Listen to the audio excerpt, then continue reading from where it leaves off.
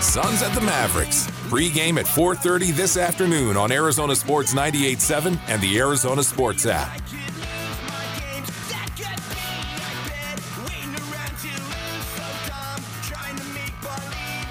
All right, the Sun season starts back up tonight. We had that little pause in the middle of it. I think it came at a good time, Wolf, because of the Bradley Beal injury, but also the Suns had won 19 of their last 26, so maybe not. Eddie Johnson is joining us right now on the Arizona Sports Line. EJ is here. Eddie, what's going on, man? Nothing. Just relaxing in Dallas. I don't have to work tonight, so I'm just going to be watching the game as a spectator. All right, that's going to be great. But I got to ask you this, first of all, Eddie, because I know you're a football fan as well. Your satiety level on the Super Bowl, how'd that go for you? You say my what level? Your satiety level. All right. How satiated were you watching Super Bowl 58? You know what, Wolf, what's funny is, and, you know, I enjoy watching, like, main events actually by myself. Okay, yes. Or the other half is in the room. Like finals, playoffs, Major League Baseball, Stanley Cup. It doesn't matter. Yeah. Like, I am so against, like, Super Bowl parties. Right. Like, you know, because people, they're there basically to drink. And they don't have a ton of interest in the game, you know, past just watching the game and knowing who won. And I like to hear the commentators. I like all of that around the game. Yeah. So I was at home, you know, all by myself. My other half was there. My wife was there.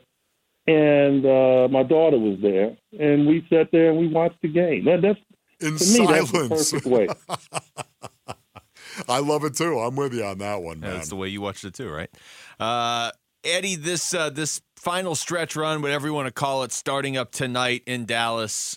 You know, the Suns were playing pretty good basketball going into the break.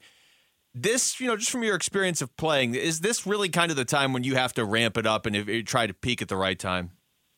Yeah, that's the beautiful part about the All-Star break. Now, you know, now they get a ton more days off.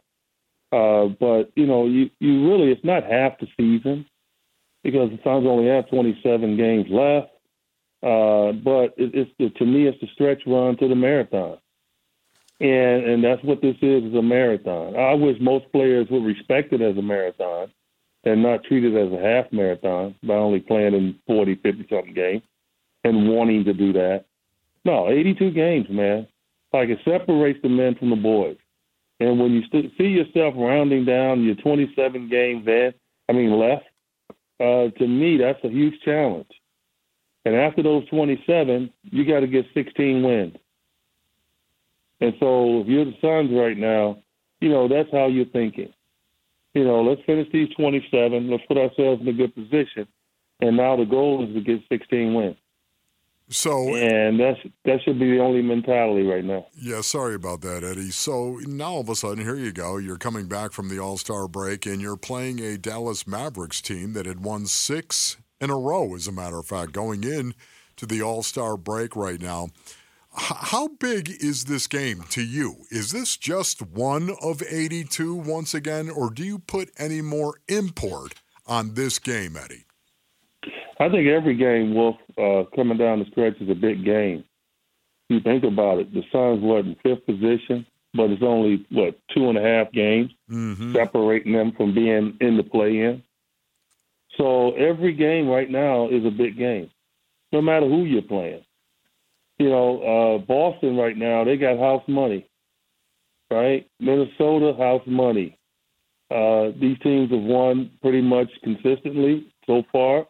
And they can afford a couple of games losing streak. Suns can't.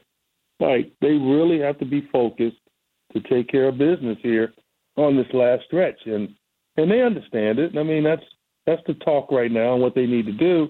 And let's see if they can get it done tonight against a very good Dallas Maverick team that made some adjustments. P.J. Washington, Daniel Gafford, I think are huge pickups for them. And so now they're not just small. They can play big as well. Yep. And that's going to be a difference changer, I think, for a lot of people. And expect Dallas to continue to win. I think they're a very dangerous basketball team. You get the game close, like our three guys. You get the game close. Kyrie and Luka Doncic, they are a problem. Okay, so any game that's got 2 minutes left in it, and you got them two dudes on the floor, you got a major problem. Talking to Eddie Johnson. Eddie, how important is it to have a guy like Royce O'Neale on your team that maybe the stats don't jump out on you if you're just watching, but as a teammate, the guy does a little bit of everything? Yeah, and you need that, right? Josh Okogie obviously epitomizes that. Now you got, O'Neale that can do it. O'Neale, obviously a better shooter than Josh, but they're better than each other in certain ways, right? Josh is just a tremendous offensive rebounder. I think maybe he's a little bit a higher level defender, but not by much. So it's great to know that you can probably put both of them out there if the Suns are trying to, hold on to a lead, and you have them two out there with Devin, Bradley, and KD. So it's a lot of different ways that Vogel can go.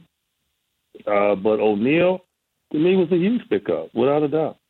So, Eddie, when you look at the final 27 games for the Phoenix Suns right now, where do you think, just a couple of places you think they need to improve the most? What stands out to you? Well, I've said this, and I continually say it. I know our viewers hate when I continually say it, but, basketball is a simple game. Like, it really is. What makes the game hard is the opponent. But actually, basketball's simple. Like, I can go to the YMCA, and I'm sure some dude that probably just came back from lunch, had a couple of drinks, he might be able to outshoot me a time or another. But if I told him, okay, let's play one-on-one, then he's ready to go over there, sit down, and puke. It's just a different animal, right? So the opponent makes it tougher. And so the Suns right now, they're their biggest opponent. Because I truly believe if they take more field goal attempts than the opponent, they're going to win. They're going to shoot a better percentage. They're going to be more consistent.